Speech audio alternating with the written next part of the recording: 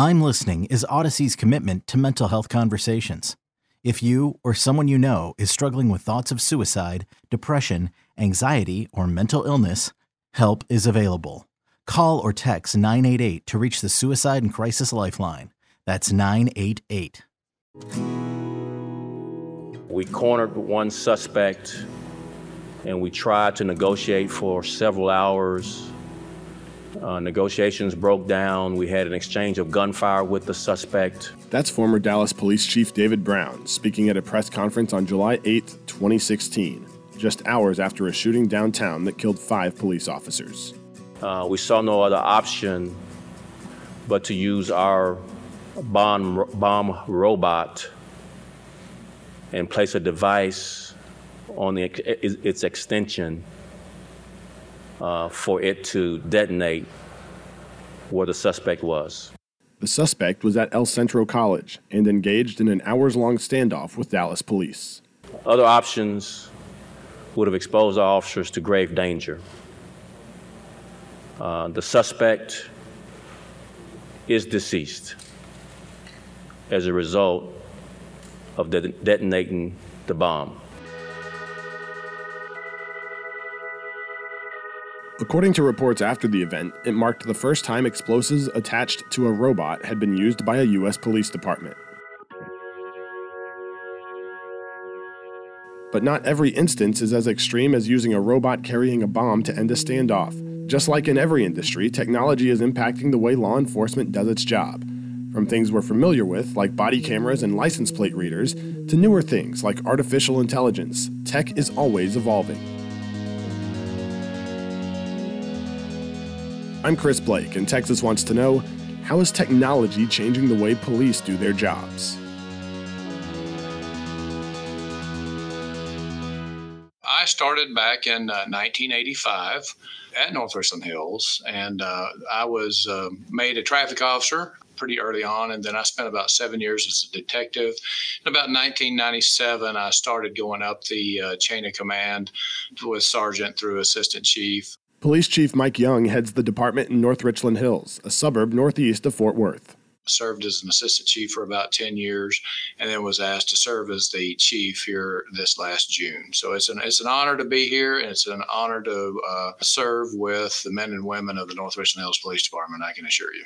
Could you have imagined in 1985 what kind of technological tools would be available to law enforcement nearly 40 years later? I would have to tell you that no, that was not on our mindset back in that day. You know, everything was really done mostly through investigative means. You talk to people, you look for evidence, you recorded evidence, and then you made the cases that you could make based on what you had. A little more advanced now than it was when you started. Yes, sir, I would say quite a bit more advanced. Young is one of 2 police chiefs I talked to for this episode, along with a representative from the ACLU. The first thing I asked each of them was which tech tools were becoming more prevalent in policing, putting aside things like cameras that have been commonplace for years. The answer? Drones. We spend our time using our drone program more so to help us whenever we have major incidents. And it works fantastic for those kind of things. Chief Albert Garcia is the head of the Levelland Police Department and the president of the Texas Police Chiefs Association. Levelland is a town of about 15,000, 30 miles west of Lubbock. So a lot of the smaller, more rural agencies are using it for that kind of infrastructure, or that kind of infrastructure to help them. Larger cities are actually using them for patrol. They're setting pods up in different sectors of their communities, and dispatch services are actually able to launch those drones from their dispatch centers and actually start the patrol process before the patrolmen even get there, so that they can give the officers advance notice on what kind of situations they may be going into, which is really cool. But Suvana Kumar, a staff attorney at the American Civil Liberties Union of Texas, says the use of drones can raise concerns too. There are these new programs that we've called, eye in the sky policing, or drones as first responder programs, which involve sending unpiloted aerial vehicles to the location of when there's a call to 911, sending a drone over there first, but also being able to just send those drones to anywhere in a community unpiloted. She mentioned another kind of technology that piqued our interest in this topic to begin with. At News Radio 1080 KRLD in Dallas, where I work, we get email alerts almost nightly that say, quote, gunshots detected in one North Texas city. It made us wonder why we were getting alerts of just gunshots, but not shootings.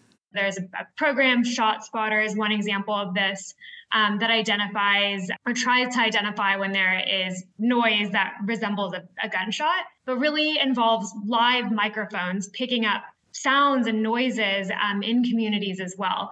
And again, the concern with both of these types of technologies and so many other police surveillance type of technologies is just the ways that even if they're trying to collect a particular type of information, we see that in that process, they collect massive amounts of information and they can get it wrong as well in terms of getting wrong. Even if you're looking for a gunshot, for example, there may be other types of noises that are picked up in that and can really influence who's being policed and how. As technologies continue to develop, that question of privacy is central to this story and many others about how present we want tech to be in our lives. Kumar says more clarity around how police departments use technology would go a long way. One thing that makes it really difficult is that many of these technologies are emerging, and the programs in which they're launched by police departments are often quite non-transparent about the ways that these surveillance technologies are being used, the amount of information that is being captured, and then even just basic questions about where the data is being stored, how long it's being retained, who it can be shared with, and how it's really being used. And so it's really hard to answer that question of, when is it appropriate to use, when those preliminary questions are often not answered, and even understanding how various surveillance technologies are interacting with one another. But the police chiefs I talked to say citizens' privacy is something they take into account. What do you think is the line that law enforcement has to walk to balance keeping communities safe while also allowing citizens a certain level of privacy? And that's always a question that we ask ourselves. I know that there's probably a ton of citizens out there that feel like, the police just automatically infringe on our rights and things like that. But we're always very conscious of what we're doing with our specific drones. As a matter of fact, even our legislators today are looking at different types of legislation to see if whether or not laws need to be imposed that maybe restrict our use on drones over specific things like private property, over fence lines, those kind of things like that. It can be hard for legislatures to stay ahead of trends in technology in general, and that's an area of the law where we see that the law itself is often well behind how quickly technology is spreading. But, it can be so important to just have those basic requirements enshrined. I mean, of course, again, the Constitution provides us with some of these guarantees, but really having that spelled out more concretely in terms of limitations, for example, on how technologies can be used. And as I mentioned earlier, having policies in place for retention, limiting how long information is held once it's captured and how it's shared, et cetera. But the first place to start with that is a limitation on the expansion of surveillance technologies. I would think finding the balance between the safety and privacy thing is probably something that's kind of been a moving target over the years, right? It has. As you go through the media today, you see a lot of where the facial recognition on the cameras is outlawed in some states, is legal in other states. And so there is a lot of controversy on whether law enforcement should be allowed those tools or not. And so that's what the public has got to ask themselves is, does a person that has, say, a warrant for their arrest, or we're looking for somebody leaving a football game or something like that, and they've committed a felony assault, should law enforcement be allowed to use that type of technology to be able to apprehend that suspect? Because otherwise, without it, you may never catch them. And so that is what the public has got to figure out as to whether they endorse the usage of that or whether they don't. And ultimately, the courts will help decide on what is possible, what is not possible.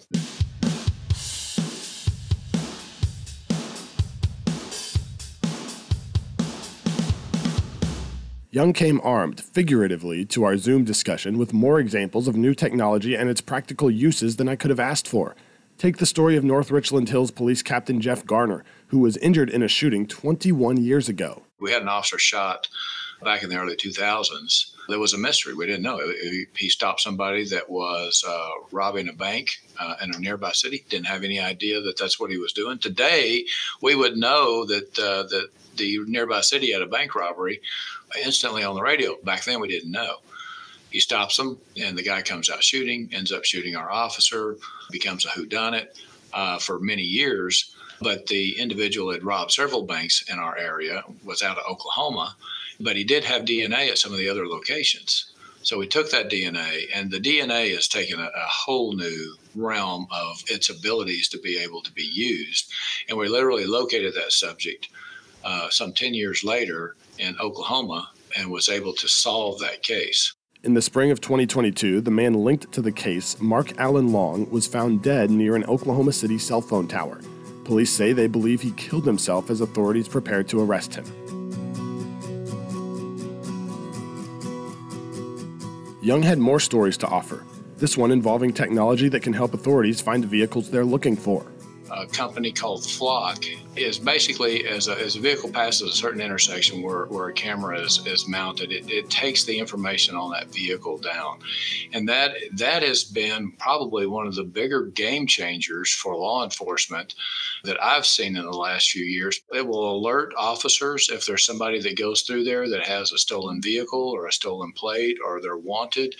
It gives them the opportunity to know that that vehicle's in the area, and that gives them something to look for. We had a murder case that happened about the 8500 block of Harwood. If you're familiar with the DFW area, that's in North Richland Hills, just north of the 121-820 split, not far from Northeast Mall. And the individual had shot another person, and we were able to take Flock, and we had a description of the suspect, we had a description of the vehicle, not a license plate. But we were able to take that description and feed it into that Flock system and go, okay, yes, that vehicle was seen in the area the day before. It's seen in the area the day of the murder. And it is also located up in a city north of us where they got into a altercation and a shootout with that individual. So if you're looking for someone in connection to a crime of some sort, it's getting much harder to hide from law enforcement. Well, we are getting a lot more tools with which to discover criminal activity. And so we get report of a criminal activity, we get what we get on the information. We may get a partial license plate, we may get a description of a vehicle, we may get a description of a person. And we take that information and we put it into the resources that we have and see if there is a match. That doesn't mean that we automatically have a case made. That just means that we've got a place to go and look and see if that information actually pans out to be the person that actually did the crime.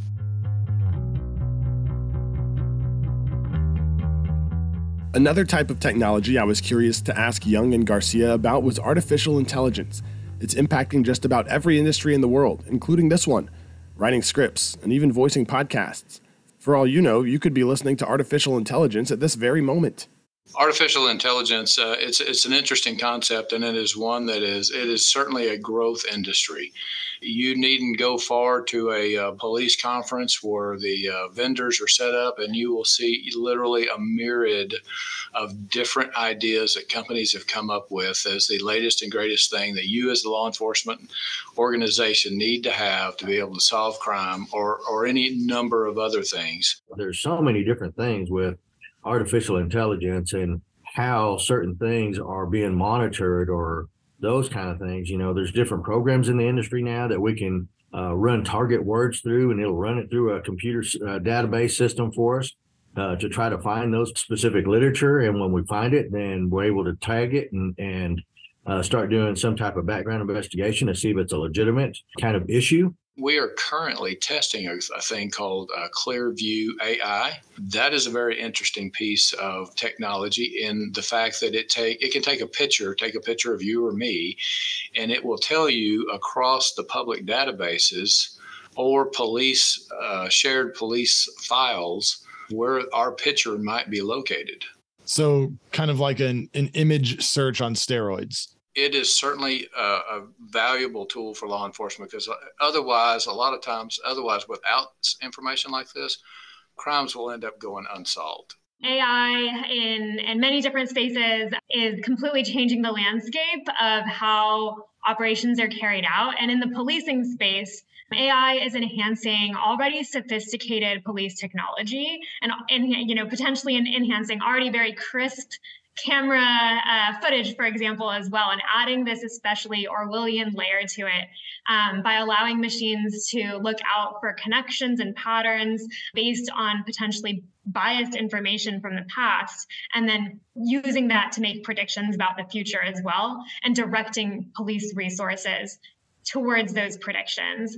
And so again, what that means is that first, like AI in technology, we can anticipate that, like other surveillance technologies that have first been piloted and tested on communities of color and poor communities and on immigrant communities, that same type of process is a concern with the use of AI. And then also just the ways that it can lead police to situations that are invented by AI itself, rather than places where there's really a concern at all. And so kind of inventing a problem and then directing police resources to a particular geographic location, for example, and then causing even more problems because of that. Have you guys seen examples where there's been non-incidents that police have been directed to? So in terms of what I just mentioned, this is a concern generally with AI.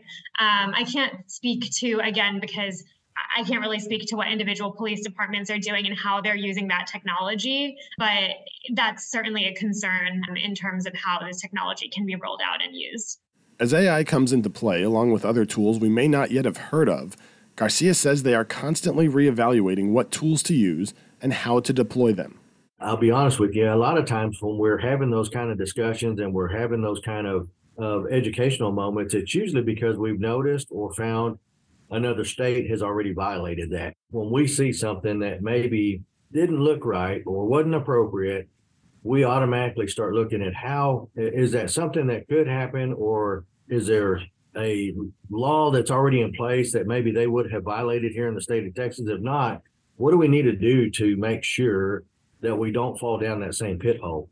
And so those are the kind of teaching moments that we like to use for our association and across the state of Texas, actually, because we'll have chiefs from across the state, but we also have their second in commands and other officers that will attend this same conference.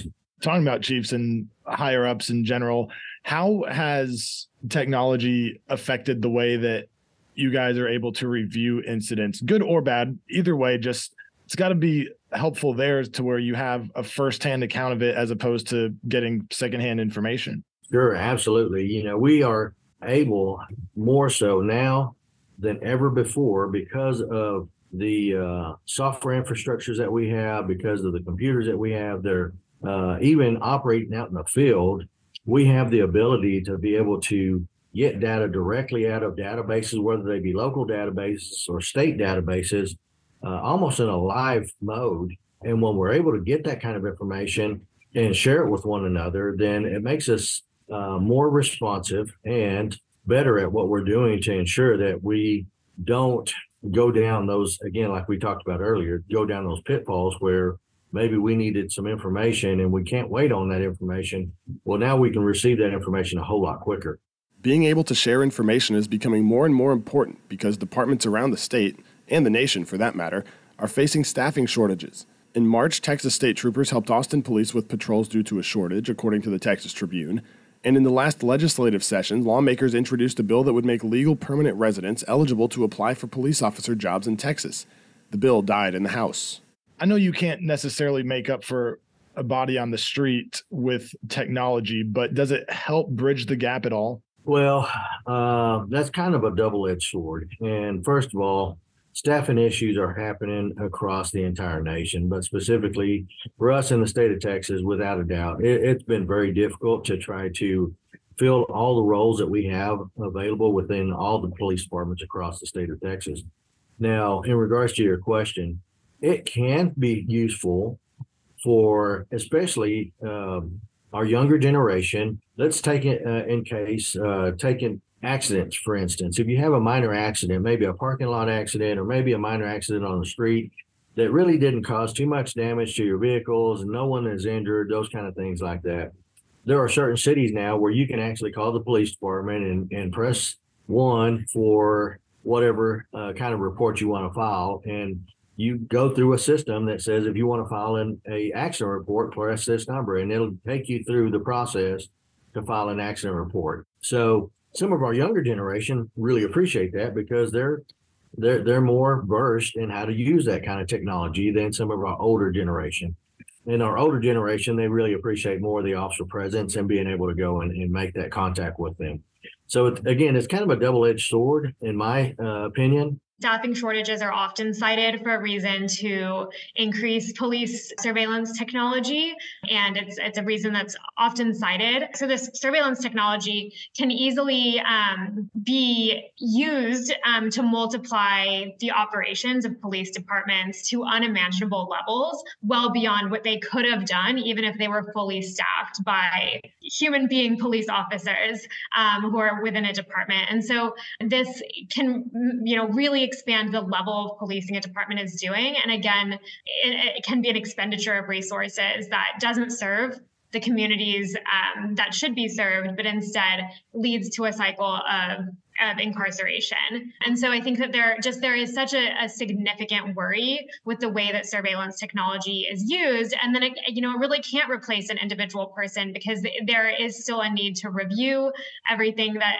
surveillance technologies are sharing with departments, et cetera. And skipping that step can lead to oversights or problems with how the technology is really being deployed. While it may be purposeful and it may have its purpose to be able to fill out certain reports a little quicker, it also, in my opinion, it deteriorates the relationship that we want to so desperately have with our community. We've talked a lot about how police departments are implementing new technology, but if it's helping law enforcement, crimes are certainly being committed using those same tools. In August, the Dallas City Council agreed to pay $8.5 million in expenses related to a ransomware attack, according to KRLD's media partner NBC5. And last fall, Dallas County was also hit with an attack. Cybercrime is running rampant, and it just takes one person to fall victim to it. And if they score, and they don't care if they get $500 from you or $15,000 from you, a score is a score for them. And so, but once you fall victim to that, then it's really difficult for us to be able to resolve that crime, because most of those honestly are not local criminals. They're calling and they're scamming you from another country, and it's very difficult to track that money back. One of the biggest issues that we have is, where is the person located? They may be located in a completely different country that's outside of our abilities to even go after. And what we do is we actually have a digital forensics lab in our department, one of the few that does. And one of the reasons we do that is if there is evidence that comes through, we can have our folks analyze that quickly to see what it is. Can we figure out who the person is? Are they local? Who is this person? While not everyone agrees on how to best use these tools, there's no disagreement when it comes to this. They're here to stay, and they're going to continue to evolve.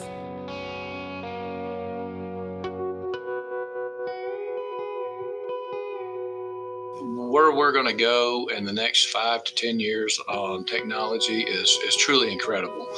I anticipate a lot more. Every day that I come to work, it seems like there's something new out there. I mean, they literally are right now trying to sell me drones that will break through a window and be able to go through and be inside of a house, and you're outside of the house and you can see everything. You'll be able to talk to the suspect. And it is just, that technology is just throughout police work, and quite frankly, it's throughout all of our industries. But through police work, for us, it is exceptionally, and it's also very expensive. So then it becomes an issue. Okay, what do we think will give us the best bang for our buck as far as giving the service to our citizens that they deserve? And we can always have this specter of the potential threat. Something could go wrong. And in that situation, we may think that it's better to have all of the possible tools and all of the information that we could possibly have at our disposal to learn more about an incident. But what we're losing in that process is our freedom to go about our daily lives without having the police know those intimate details about ourselves.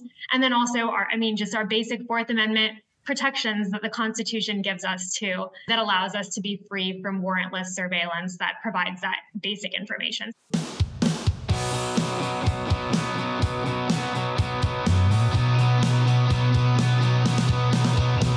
I'm Chris Blake at News Radio 1080 KRLD in Dallas-Fort Worth.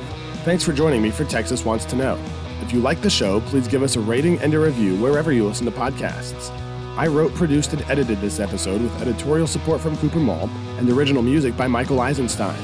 Odyssey's managing producer for National News Podcasts is Myron Kaplan.